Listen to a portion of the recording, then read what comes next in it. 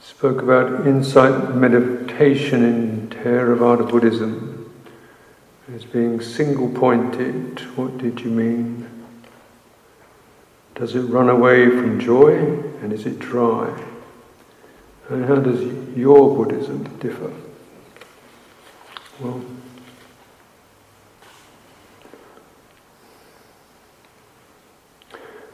yeah. So there are many different ways of presenting Dhamma.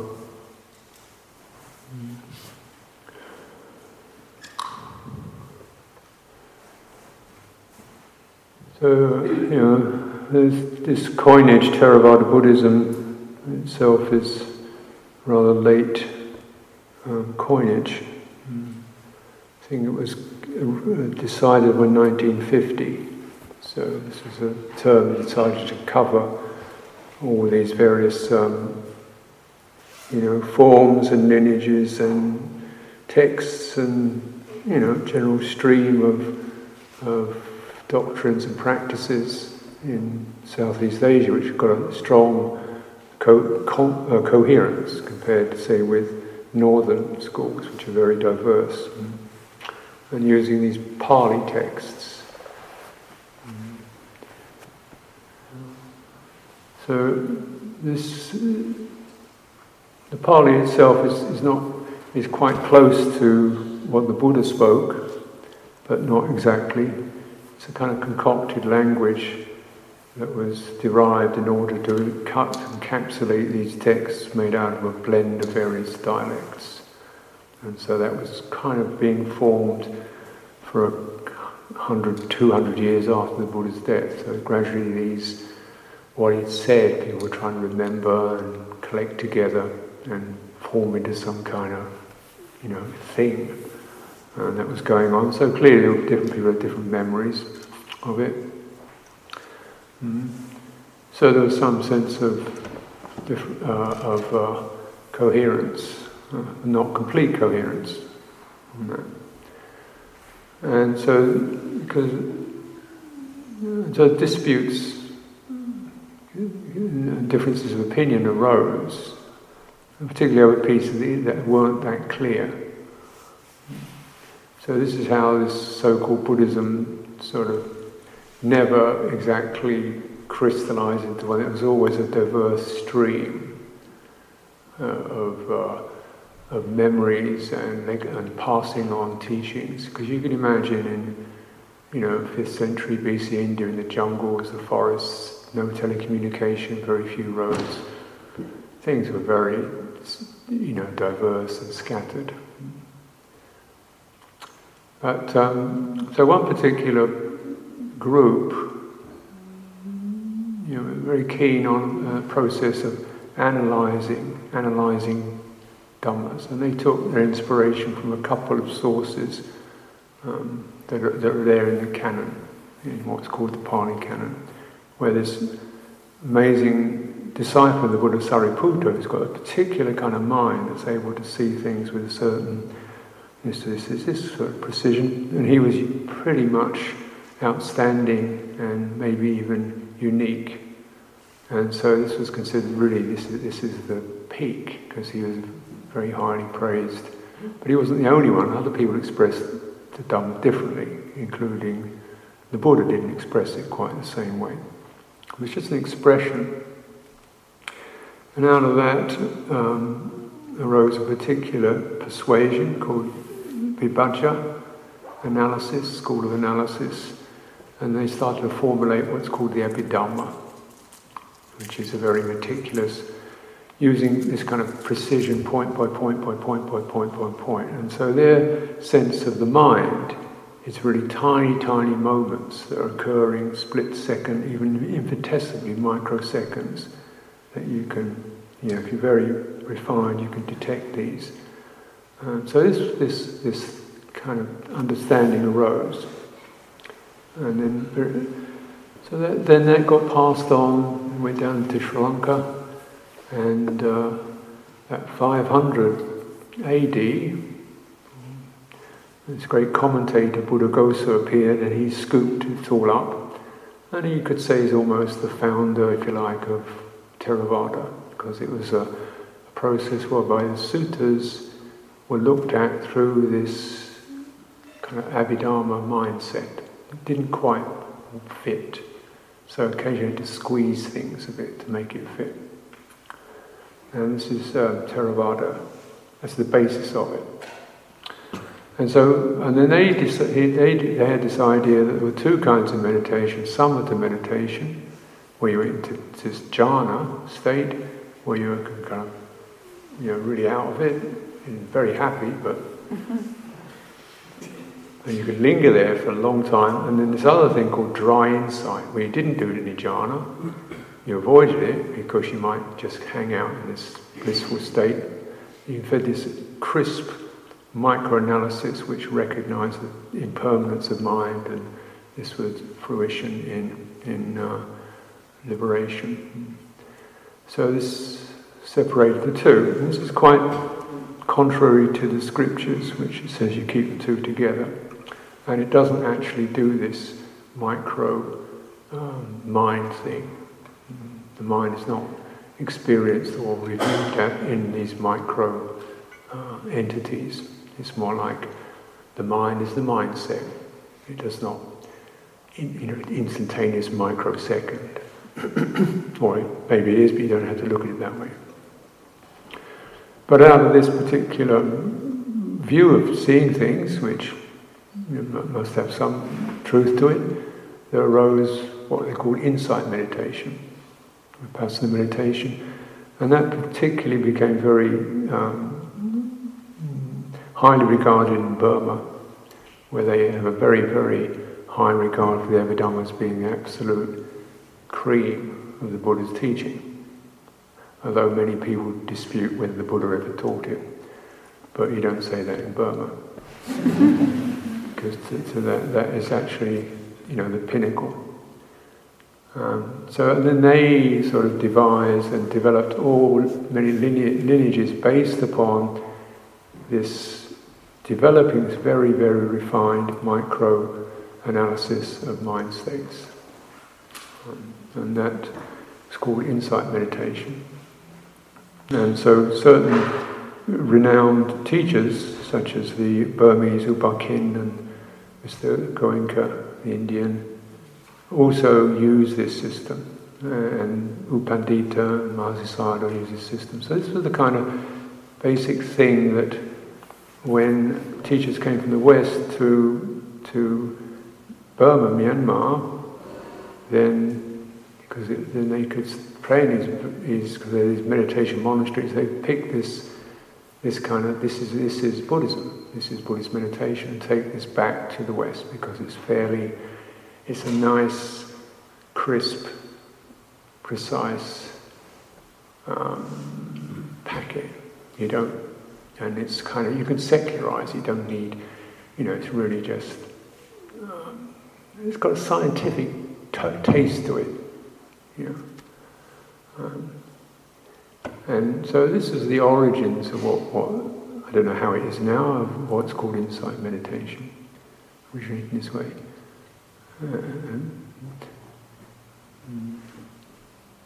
So it emphasizes the point, and getting to this point by point analysis.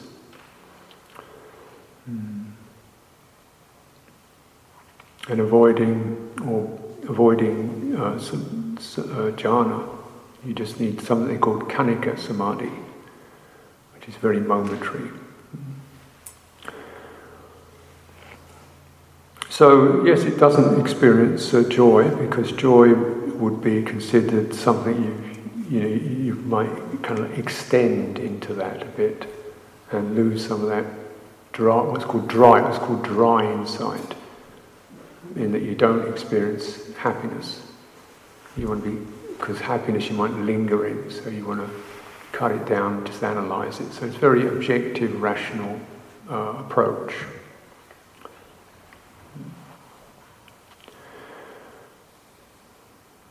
And so with that, the one word that does occur in the scriptures is a word called ekagata, which means eka is one, and aga means chief, point, pinnacle,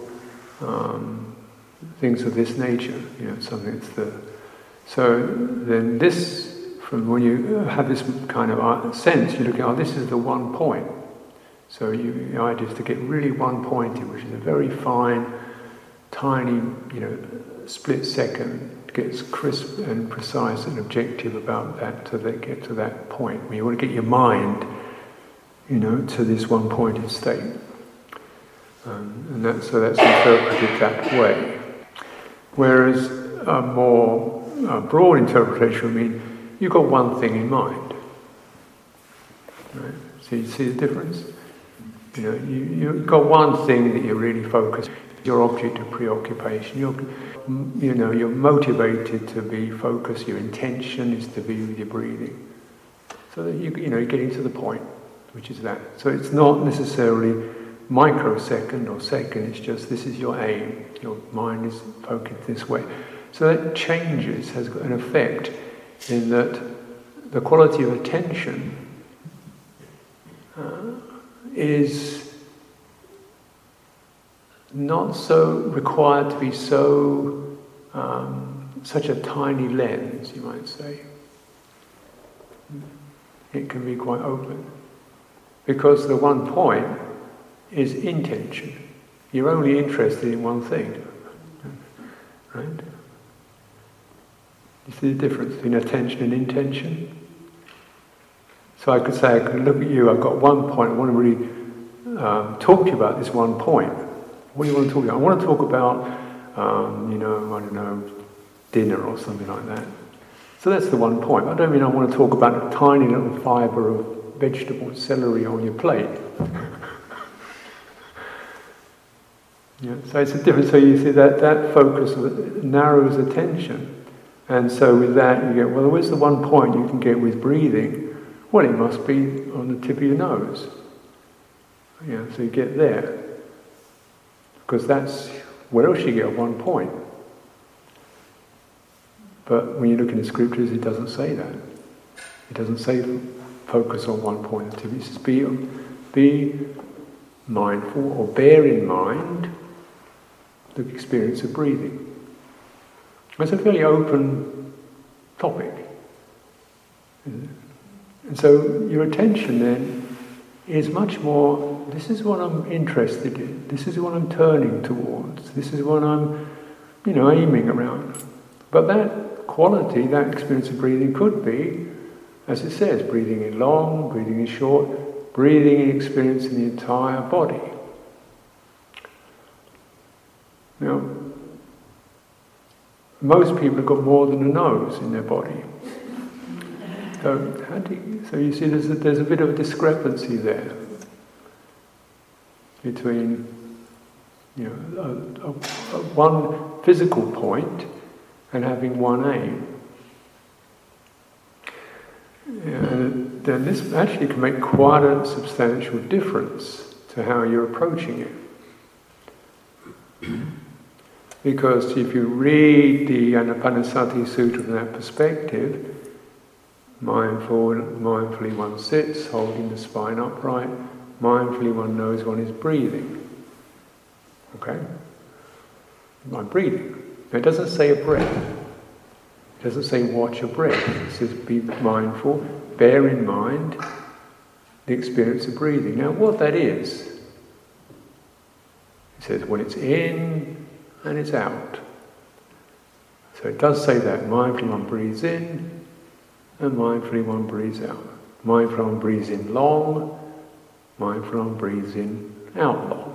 So the important thing is the in-out, isn't it? Now in-out is not a point, it's a flow, it's a stream. Right? And it's a rhythm, and it's an energy. So if you're being asked to discern in-out, the salient difference is very distinct in terms of energy between breathing in and breathing out. They're like day and night. Breathing in is brightening, sharpening, breathing out, softening, expanding, isn't it? As an energy. So you don't need to do that to get it. In fact, if you do, you might miss it. You want to be like that. How do you breathe in and breathe out? And then how do you breathe in and breathe out, experiencing the entire body? When you're focused on one point. So, well, actually, this, when it says the entire body, what it means is the body of the breath, which is happening on your nose. Well, why didn't the Buddha say that then? Either he was not a very good teacher, or he missed the point. So in this sense, it's what it says in the scripture is every part of your body is suffused. There's not one pore of your body. So he uses the word pores. The very pores of your skin are suffused with the happiness and pleasure of this freedom from the hindrances. So you're saturated in it, and that's a very expanded experience and joyful, and that's mainstream. That's the mainstream text. What it's saying. So there's quite a difference of not just textual, but of approach in what you're doing. Because one is asking you to kind of open and feel rhythm and energy in the entire body, and the other asking you to close, and not get into happiness. So they're very distinct differences of approach. So I think what I said was, that's one focuses on attention, which is the micro, and emphasizing that. And that's objective, because with that, it's very much, and what the word insight brings to mind, it's a visual thing, isn't it? Some of your eyes can do that, can't they? They can go down like that, and they're very good at that. But if you're using that quality of attention, it's very much through the eye-brain connection. Okay? Yeah? That's the kind of attention that does that. It's up here. So you can say, witnessing the breath, watching my feelings. And that will definitely give you quite a precise object. Yeah? But it will not allow you to experience the fullness of what you're feeling. Because that's kind of, no, it's there. The point is there. So I'm not in it, I'm observing it. And what the visual sense does, it always builds in a sense of space. If you notice visual consciousness, comes in with that is, she's 6 feet away, he's 10 feet away. There's a sense of distance that occurs with that.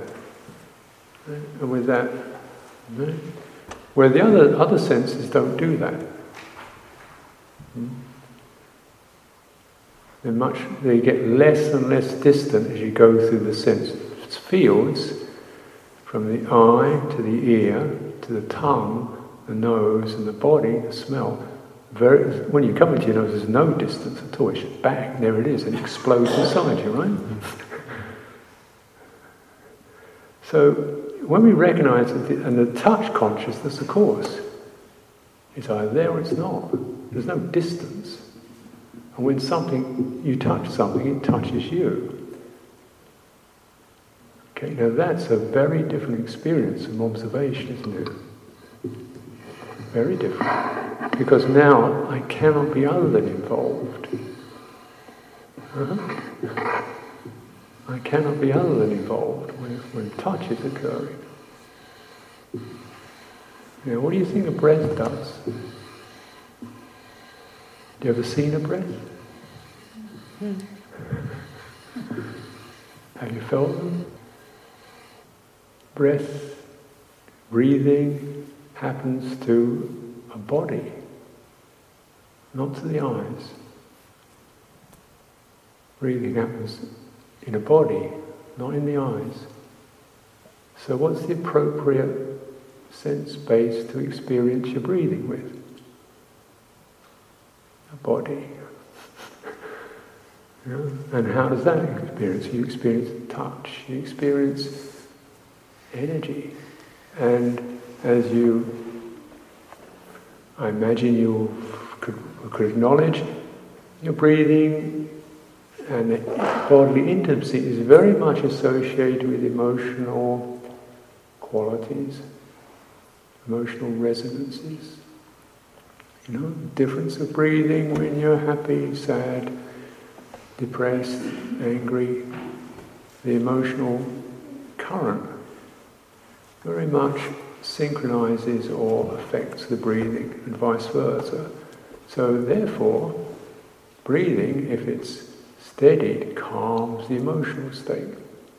It only calms it through the body, because the calming effect is the slowing down of the breathing within the body. That has a calming effect. And any neurologist will tell you that it affects the hippocampus thing and the amygdala, which would get very heated, and it cools it. It's just a neurological fact. Of course, time of the Buddha, they didn't know nerves. There's no word for nerve in Pali, because they're pretty small things. You cut a body open, you don't see nerves. So they didn't have a word for nerves. So what they're experiencing is kind of sankhara, like bodily activation. I don't know what's causing it, but it's there. And we call this breathing, because it happens when we breathe. So breathing in the body is associated with a sort of the nervous energy of the body. Just if you look at the word anapanasati, it's pana. Okay, now if you practice yoga, you probably heard of pranayama. As you know, pranayama, yes, you use physical breath, but for most things you're using you're getting the energy to run through these nadis, channels. Well, it's the same culture. So they're talking about prana as an energy form rising through the body. Right. So this is my Buddhism. Now, and so how do you handle that? How do you handle that? My sense is you're basing your approach on the bodily experience. Which is much more feeling, affected, whole, not so distinctly clear as the eye sense, not so sharply defined, much more a kind of spreading, diffusive quality that ebbs and flows. And this is not so easy, because often our systems have lost acuity in that sphere, so we try to encourage it, but I do feel this is perhaps more in line with the main theme that's there in the mindfulness of breathing suttas. And it is associated with piti, and that's right there in the Anapanasati sutta, experiencing piti, experiencing rapture, which is a bodily, a subtle, sometimes strong, but it's a bodily activation, like an arousal, almost like a sexual arousal, but it's not sexual, it's just the whole body is, brightened up by that. Piti, and in sukha is a comfortable, things have settled into a comfortable, warm glow, and that's there, thoroughly experiencing this, thoroughly experiencing it, one calms the citta sankhara, the emotional sense becomes calm because it's been made happy and satisfied. Therefore the citta's energy also soothes and calms. That's what's there. Yeah. Now, of course, just to bear in mind that there are many lineages, and so Theravada Buddhism is a bit of a, it's certainly they're coherent on many features: Eightfold Path, Four Noble Truths, Sila Samadhi Panya, and so on. But the forest tradition, forest lineages in Thailand are quite removed from. They don't do Abhidharma at all. They've got more like there's a certain tantric quality to their stuff. They allow, there's people out there, they're kind of supernormal powers, vibing with spirits. They're not doing, they're out there doing all kinds of wild stuff, And there's no, it's just, Buddha and be happy and let go.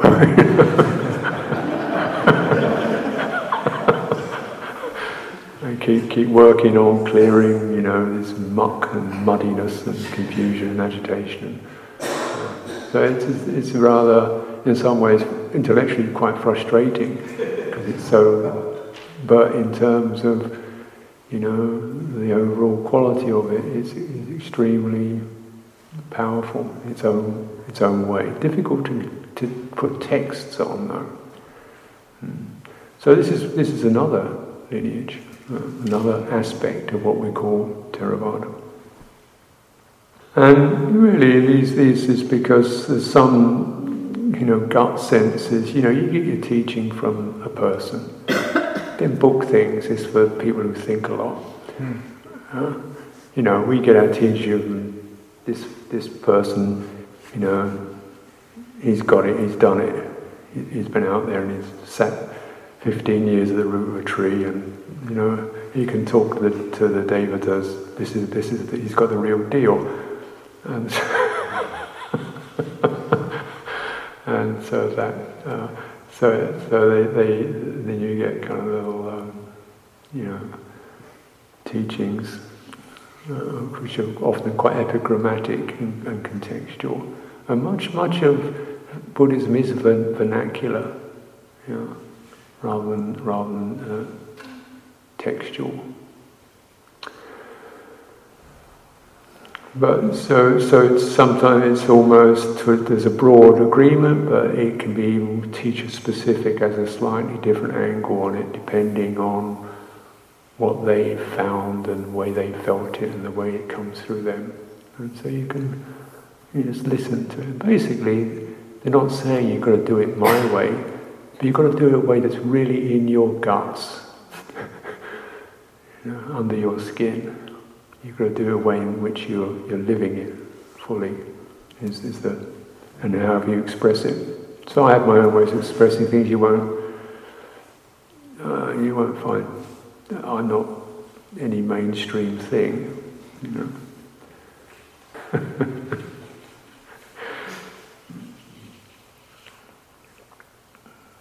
So certain thought patterns are related to nervous energies in the body. Well, all thought patterns are related to nervous energies. What gets a thought going? You may not even notice it because it probably takes no effort to get it going. It's just constantly going, buzzing, so this is why we're saying, whatever you're thinking about, just come off topic. Notice whether it's feel happy about that or make you feel uncomfortable, whether it's something you're familiar with. There she goes again, the same old cycle.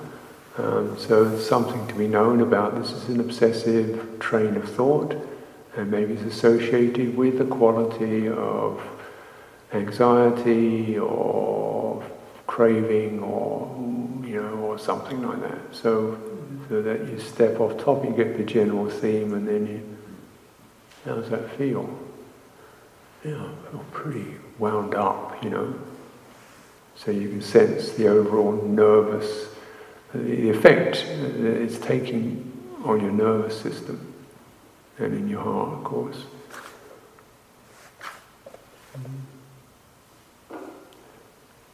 So it's sometimes the topic, but also the rate of it is using energy.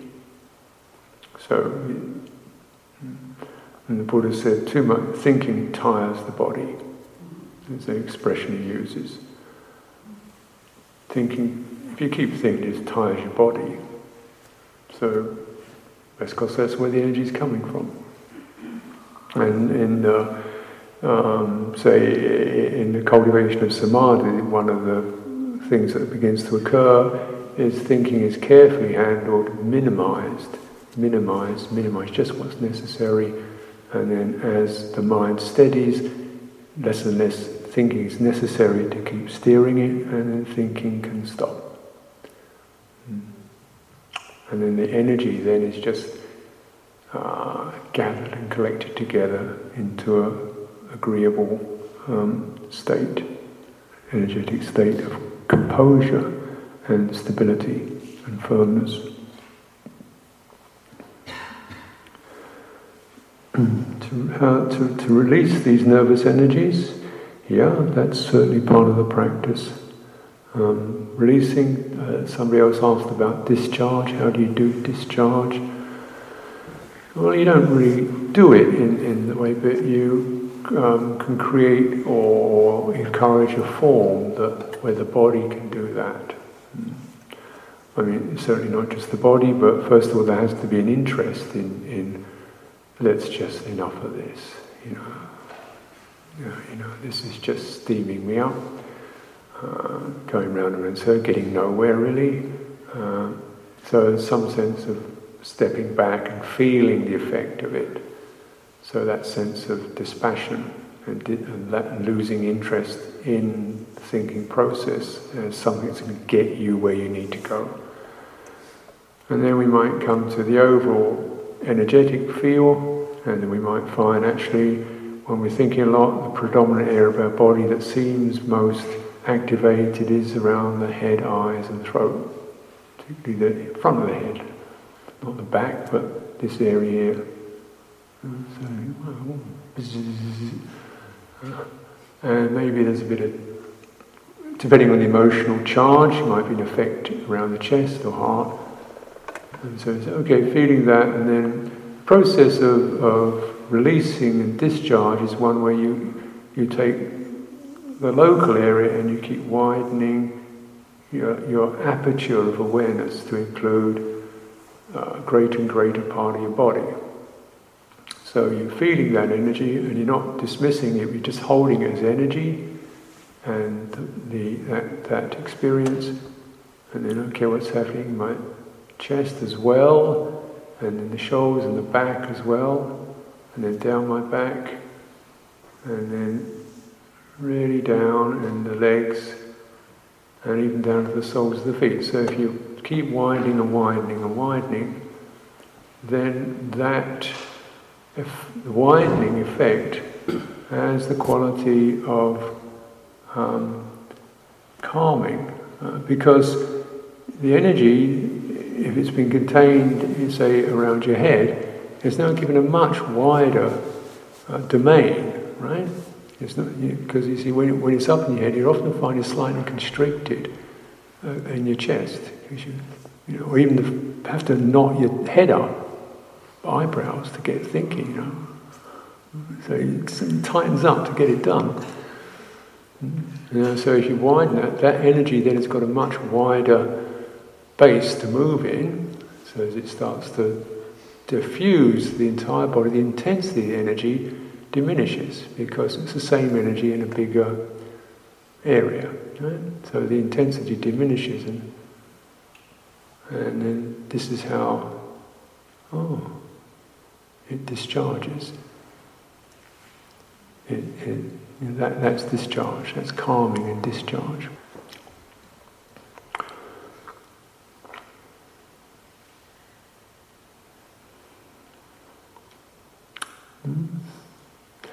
And of course, the skill with that is to not create more.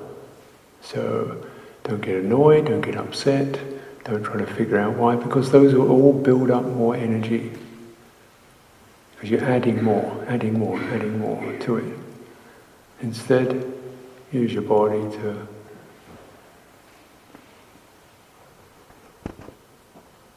relax the shoulders, fingers. And then there's a possibility for that to just drop. The energy then drops, calms, soothes and spreads. And then that's how you discharge and release nervous energy. You may need to even, if it's still very strong for you, go walking, aware of the space, so you can keep widening and widening that, and even moving within it to loosen up the places where it's blocked.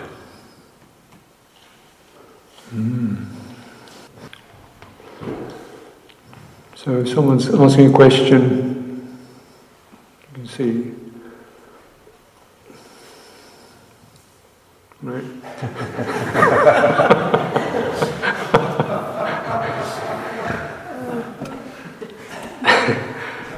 So I think to summarise, it's about the practice of metta, a heart practice. When the person's feeling resonant with something that I wrote in a book on meditation, that basically what I'm encouraging is the non-aversive, non-contractive sense as the baseline. So it's essentially it's a non, or a reducing or a releasing of certain contracted states, which can be so this saying that which supports that non-aversion. Instead of the mind rising up and tightening against or antagonizing or antagonized towards one's attitude, and this kind of crinkling, which you can feel somatically. It's just the not doing of that and the stopping of doing that. I think the person's then comparing that, say, with a situation where instead one kind of considers other beings and sends them loving kindness. So they seem to be rather different, because one is more productive, you might say, of the quality of loving kindness, and one is the elimination of ill will or the release of ill will. So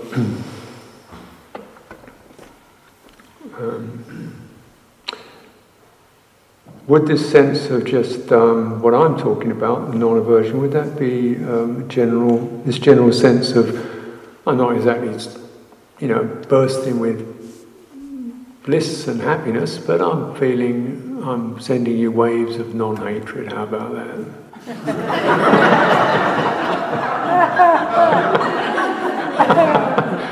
That's what I can do right now. I can't. That's a good place to start, because sometimes that's about as much as one can do.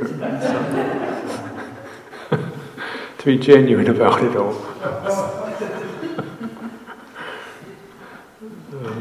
So looking at something that really, certainly if it can rise from more, that's great. But to my mind, the problem is, could one be actually counterfeiting? So you say, okay, all right, here's some goodwill. Yeah, what about you? Yeah, some for you. And it's something I should do, because otherwise I'll feel pretty bad if I can't do it. And so there could be the sense in which we're slightly, because we know we should be loving. Everybody knows we should be loving.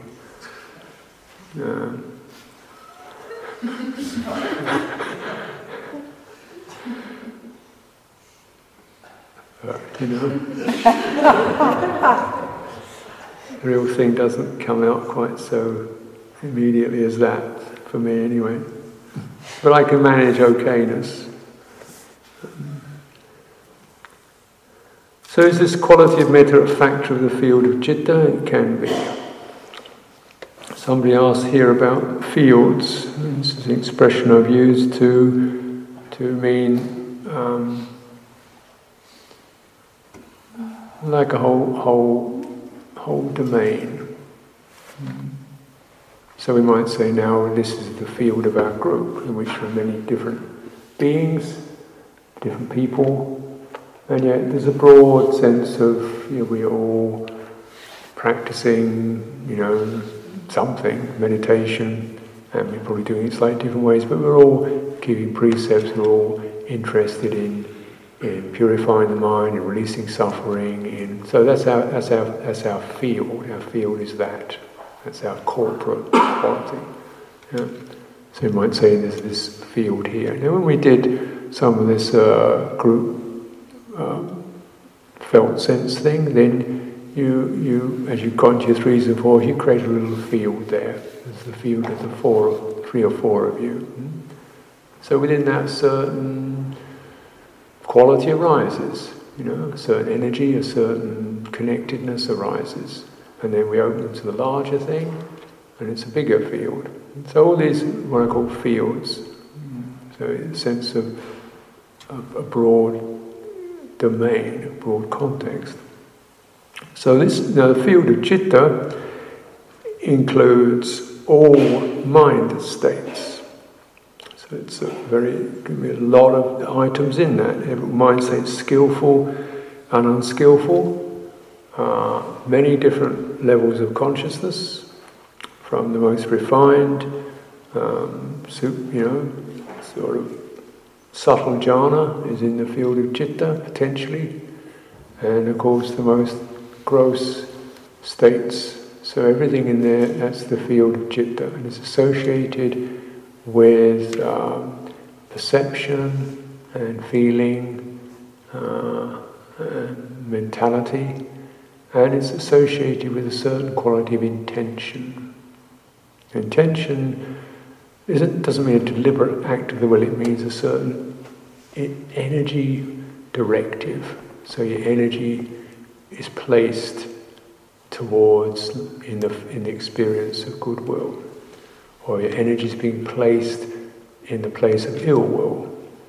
So this sense of one is energizing, one is potentizing calm, or one is potentizing agitation, or one is potentizing, jhana. So any of these effects within the citta field can become almost like unfold into another field. So that any one of these can become a topic, and then as the citta dwells on it, it swells. So that's the nature of it. So citta can constantly potentize particular points or single mind states, dwell upon them and magnify them into becoming domains. So one can dwell, for example, in this field of loving kindness. You might start with what I call sparking, like an object that triggers it. And you get the resonance, and then, that experience of goodwill starts to unfold and begins to have an effect on one's perceptions of people, one's experience of oneself and your body. And the nature of fields is the subject-object thing begins to dissolve. You're in it. You're not witnessing it, you are in it. Yeah. So we might say also the field, the worldly field, or the sense field. We're in this experience of seeing, touching, tasting, thinking. We're in it, right? It's happening. That's the sense. So it's six folds to it. That's the sense field. And you might say you're also in the field of the world. You're in the field of political, economic system, climate, all this stuff. You're not separate from it. You're in that. But rather than think, we're stuck in this, Yeah, you're in it, but if you potentize your energy on certain crucial points, you enter into another field. This is quite magical. So, say within this very situation, on one level is this, meat bag with bones in it, and so what? With sort of aches and pains and twinges. But I could focus on a little nice calm point at the end of the breath, and just really get in there. And that opens up, and this thing dissolves, disappears. And instead, I'm in a rather pleasant, agreeable, abiding place. That's the nature of fields. They open out of particular points, and you're in them. Well, not quite correct. You're not in them. But that's your awareness takes them on.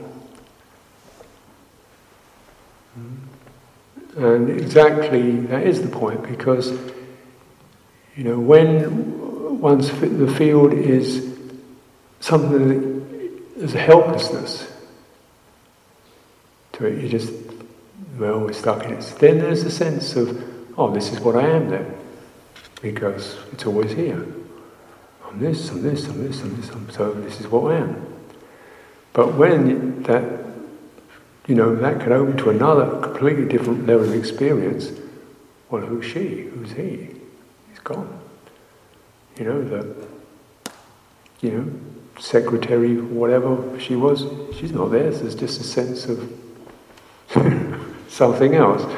So this is how, this sense of anatta becomes realized through the very dependent arising of experience. And it isn't somebody making it arise. There's just a sense of intentionality and citta that causes these to unfold, dependently unfold. They're all conditions.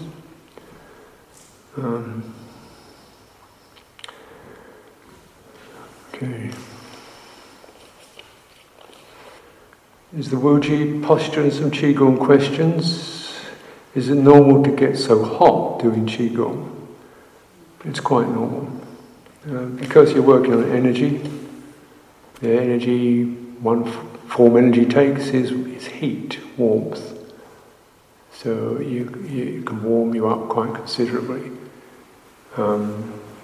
It's not unusual to just be standing there doing very little and sweat.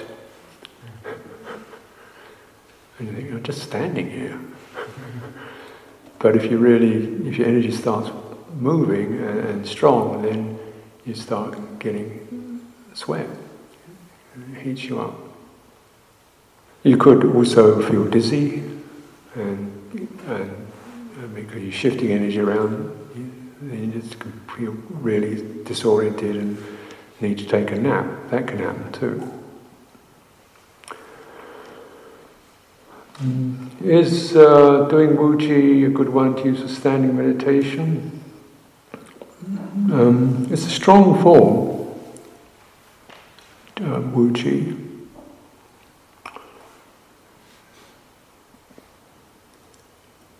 So you can use that. So it is.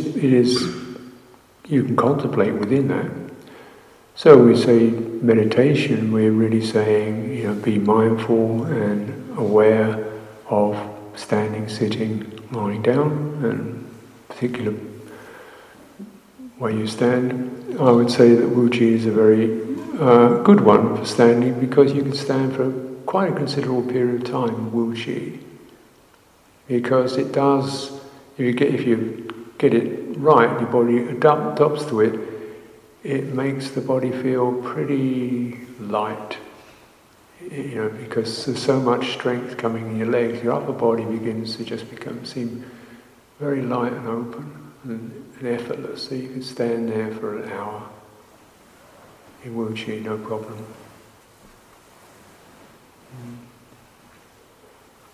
Whereas if you haven't cultivated standing, in 10 minutes you start to feel, tired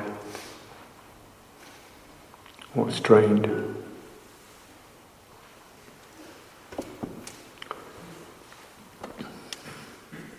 approaching another, as we did this morning, so this refers to the walking, how you sort out, skillfully respond to sexual awarenesses of the self and other.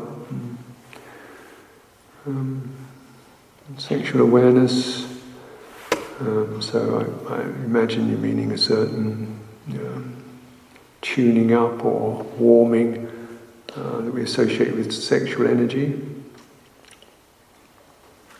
There it is. So, well, there it is.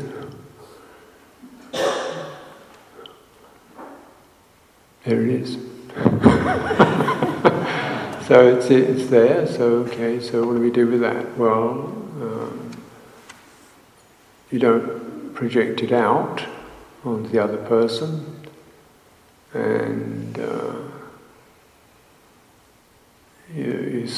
you probably soften your focus on the other person's physical form, so it's just a light awareness, because the more you sharply focus, this tends to push your energy out, particularly if there's areas of the body you're finding yourself stimulated by, so you go soft focus on that, and then being aware of the parts of your body that are being heated or vibrant or whatever's happening, and widen to include the floor, the back.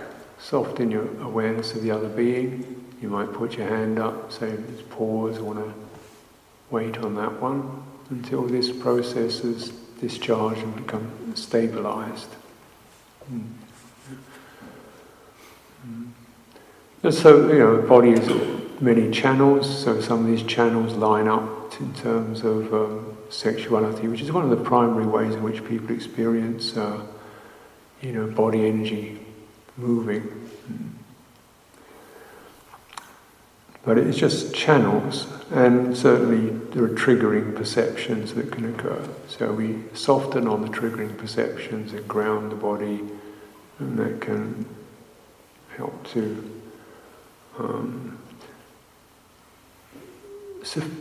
diffuse the energy. It's not about contracting, it's about diffusing it. Past trauma. Now I often feel a little numb. Boundaries offer safety yet thwart intimacy and happiness. I guess my question is how to skillfully handle trauma that's still alive. Well, I don't know if boundaries thwart. I think they're essential. I mean, one can shift them. But then the negotiating boundaries, like, is it okay? So I'm here, and then maybe so we negotiate. If we're going to boundaries between people, it's important to negotiate the opening to the other, and also the degree, and also the sense of, so that there can be a respectful and appropriate intimacy, which is deeply respectful. I find this myself. I don't get lost. I don't find myself getting, hopefully, lost or into other what I imagine other people are. So I never really know. I know what's happening for me, and I know a sense of interest in opening to another being, but I'm not saying they have to open. That's if they want to, it's up to them really, isn't it? So that mutual handling of a boundary, the degree and the care, to me this is very loving. This to me is very loving. It's really respectful and concern for the other's welfare, that don't feel flooded or taken over or expected to receive me or something. Because that's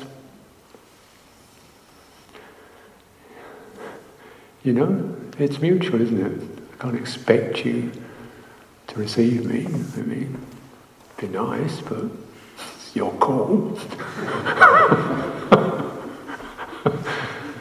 And in your own time, as best you can. I mean, you don't want to receive me, so you get over it, it's nice like that. So that gives me a certain happiness, I say, in a quiet way.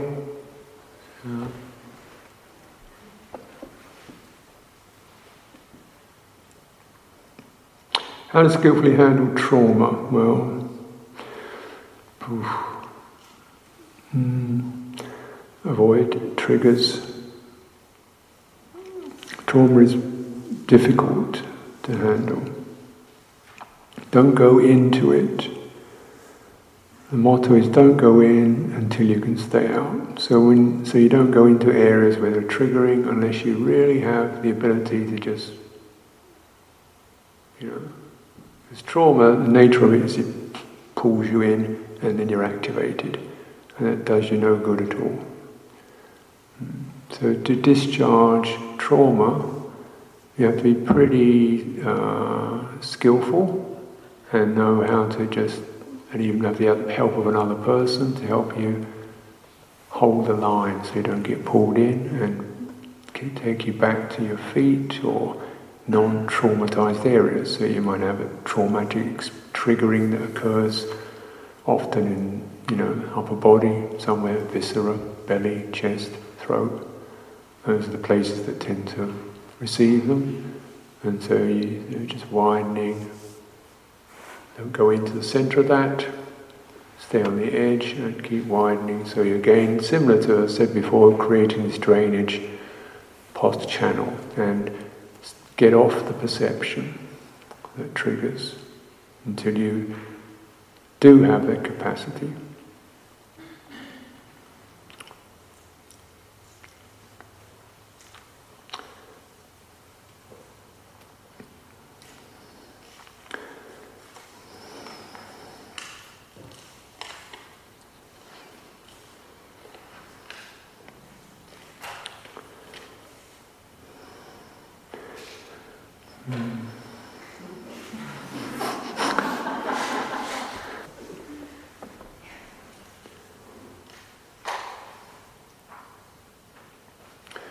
Okay, so a few things here. One is distinction between perception and consciousness.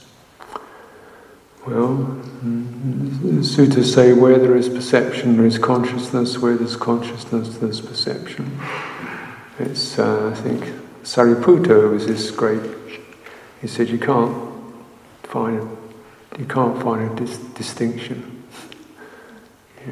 It's like the back of your hand and the front of your hand. They are different, but where does one become the other? So perception, consciousness,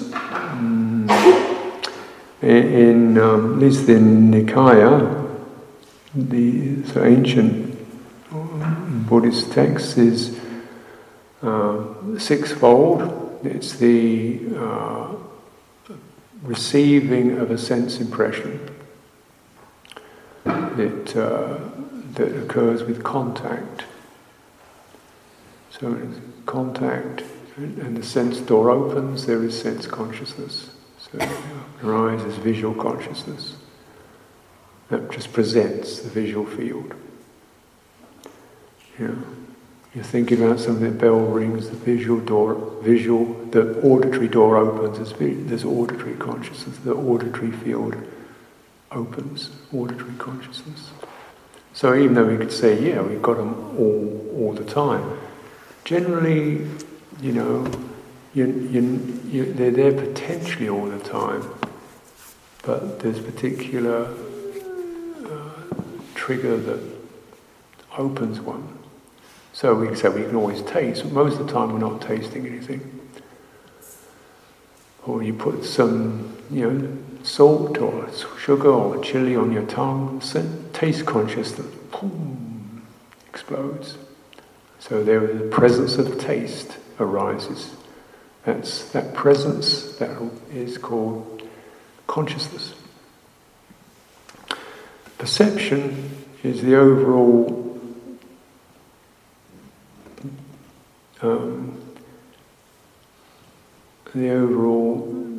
name of it, the overall sign, the overall flag. So we might say, oh, it's salty. A general term. This comes in the field of salty. It could be brine, it could be pickle, it could be a number of things that are salty. This is in the salty category. You open our eyes, we see, oh, there's the blue. Generic term. There's pale blue, dark blue, bright blue, but the general term is a generic. We look around, we say, oh, women. Yeah? Perception means there's a generic thing. And what we see, you see maybe, I don't know, one particular feature, no, that's that. So perception is that which is able to provide you with a name. So clearly when one hears something, the auditory consciousness opens, and then, oh, that's the bell. Dum. Now it could be that perception takes just that micro moment to come in, because we hear that, and then, oh, the gong. And so particularly with auditory, I mean last night I was hearing this, woke up about 3, and flap, flap, flap, flap, flap, flap, bird, flap, flap, bird, no, not bird, walk around outside, machine, no machine, flap, flap, flap, flap, going crazy, no. Just flap, flap, flap. Never found out what it was, but my mind was running all these images, trying to perceive what it was, get a name for it. Is it a machine? Is it somebody doing something? Is it a piece of cloth flapping in the wind? All these different perceptions arose, trying to name what it was. And yet all the time, ordinary consciousness was saying, there's a sound. And the perception was going, what is that? So there is a distinction to a degree, but as soon as this conscious perception starts occurring, trying to name it, trying to name what it is, it's perceived as a something. And the main thing to recognise about, so consciousness is quite a passive default. It occurs as soon as the sense door opens, there it is. Perception is a little more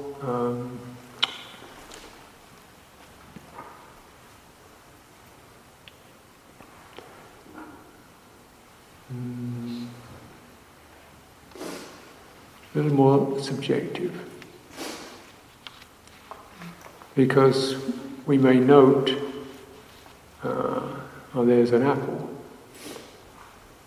and some days an apple may look absolutely wonderful. You know, so you get these secondary perceptions and meanings, and some days you've seen crates of them, you barely notice them. Yeah. So also the perception can carry this deeper sense of a felt meaning to it, and clearly with people, oh, that's a person, then, oh, it's so and so, I owe them $50. Oh. Yeah. Suddenly they become a figure of apprehension. It triggers particular mental activations. So to experience feelings and emotions in Samadhi, emotions become more like very subtle qualities of happiness. Subtle feeling really means qualities of pleasure and pain. These are associated. Samadhi is about mental feeling, and that's what Samadhi is. Samadhi is a mental perception field that has these qualities of subtle feeling to it.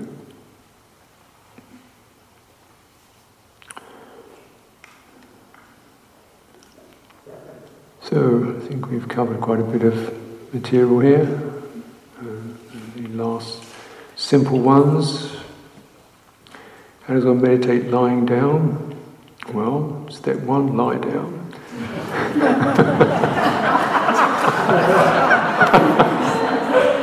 Step two, be mindful. Step three, try to avoid falling asleep. So, when you lie and recline, like any of these forms, if you're standing, sitting, essentially you want to get that sense of ground. So it's a real establishment. So lying down, it's going to be your back, I imagine, or your side. So you can do either of those, back or the side. So you get the sense of aware of the entire creative form. So it means you want the entirety of the contact impression with the floor, and so establish that and extend over that. So the mind is then held into the body in that particular form. And you notice then you're reclining, the energy changes.